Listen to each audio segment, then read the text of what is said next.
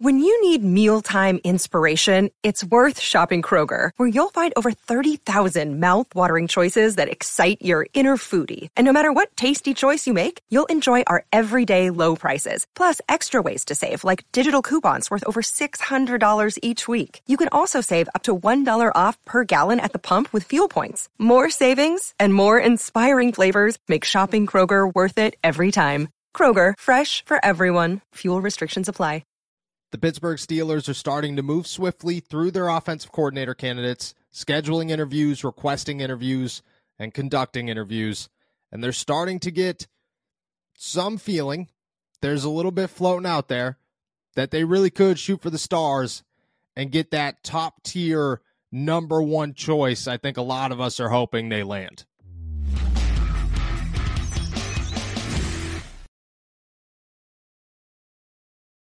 What's going on, everybody? I'm Noah Strackbein. Thank you for jumping on to Steelers to Go, your daily to-go cup of Pittsburgh Steelers news and analysis. Find us on youtube.com/All Steelers Talkers. Subscribe anywhere you get your podcast. The Pittsburgh Steelers, they add another name to their offensive coordinator candidate list, bringing in Thomas Brown for their first interview, not request, not reports that they will talk, a real in-person interview. And, well, it's got to be another step in the right direction for the Pittsburgh Steelers. There are a lot of people out there saying, why would you want somebody from the Carolina Panthers? It's tough to judge that guy. Kind of feels safe. Feels like they're doing their due diligence. Maybe they are. But Thomas Brown is a good name. He was a guy that a year ago was looked at as one of the hottest offensive coordinator candidates out there.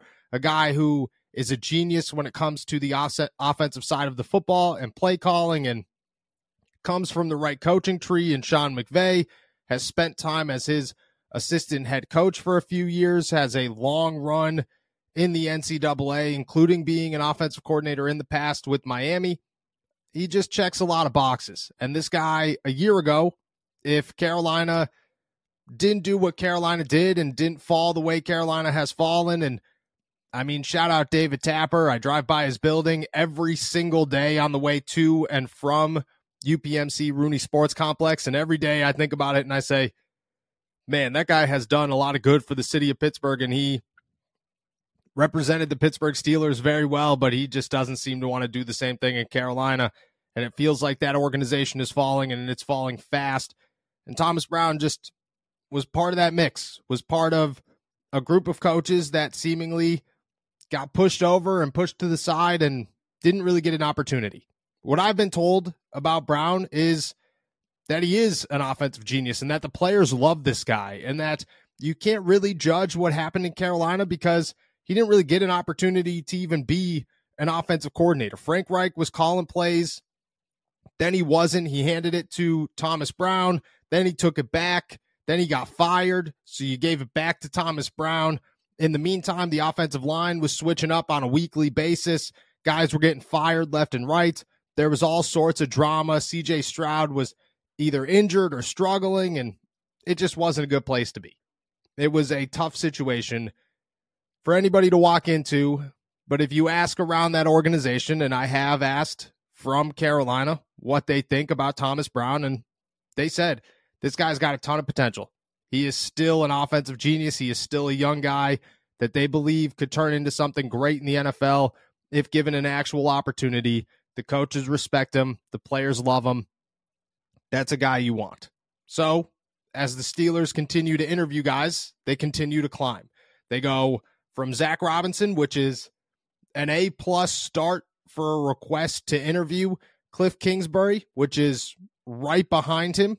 And I get it that one's not formal yet. That one hasn't been reported by anybody other than Peter King saying they'll talk to Cliff Kingsbury. But that's another A-plus and shooting for the stars, and you got to feel good. And then Thomas Brown comes in here, and you're going 3 for 3. And I'm not saying that the Pittsburgh Steelers are going to hire either of these guys or any of these guys. I'm not saying that any of them are my top choice, because they're not. But I think that this is the beginning of the Pittsburgh Steelers potentially landing their best bet as an offensive coordinator, and that is Klint Kubiak. And right now, and I saw Jim Wexell tweet this out yesterday, and I laughed because it's very true, and I hope that it's very right, and it feels like the steam and the momentum is starting to gain in a way that you think maybe it is right. The Steelers are just doing their due diligence until the 49ers are done playing football, when they could bring in their real candidate in Klint Kubiak. And some will say, well, Kubiak, yeah, good name, good coaching tree. Why is he the top dog? Why is he the number one choice? Why should we all be so excited about this guy if the Steelers are going to approach him? It's easy. He's got the offensive coordinator experience. He's got the play calling experience in Minnesota. He comes from the right coaching tree, and Sean McVay is probably 1B, but Kyle Shanahan is 1A, and he is easily 1A. And the name Kubiak in the NFL already has offensive greatness surrounded by it. So that's another A+ there. That's another check of the box there. That's another positive direction that you are willing to take a shot on. On top of that, he's their passing game coordinator in San Francisco. And I think every single season for the last 2 or 3 years, ever since Matt Canada showed up, or even before that, you constantly heard comparisons. Well, the Steelers are doing this wrong. They should do more of this because this is what Kyle Shanahan is doing in San Francisco. This is what the 49ers offense does. This is how they operate with Brock Purdy. This is how they utilize George Kittle. This is how they utilize Deebo Samuels and Brandon Ayuk and the offensive line and the running game. And look at all this. There's been comparisons for years about how the Pittsburgh Steelers should be more like the offense that this guy is coming from. So why would you not want him?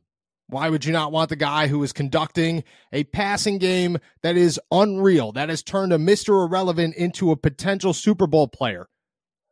Why would you not do that? An MVP candidate in Brock Purdy. Christian McCaffrey's one of the greatest players to ever touch the turf.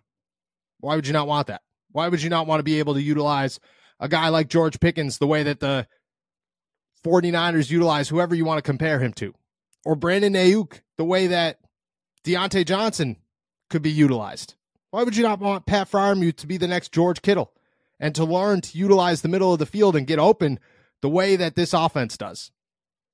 It matches all the boxes, and I think you're starting to realize that the Pittsburgh Steelers really do have an opportunity, because earlier when all this started and Mike Tomlin first said, hey, it's going to be an outside candidate, you felt, okay, that's a good step. That is a good acknowledgement. The Steelers are headed in the right direction. But there was some worry. There was some, let's be tedious. Let's not get ahead of ourselves, because if we do, we're going to get let down. We're going to start shooting for the stars. We're going to start naming guys that we believe the Pittsburgh Steelers should go out and get, and then they're going to hire somebody that's an candidate that you're like, okay, yeah, I get it. Pep Hamilton is cool, or Byron Leftwich is a great name.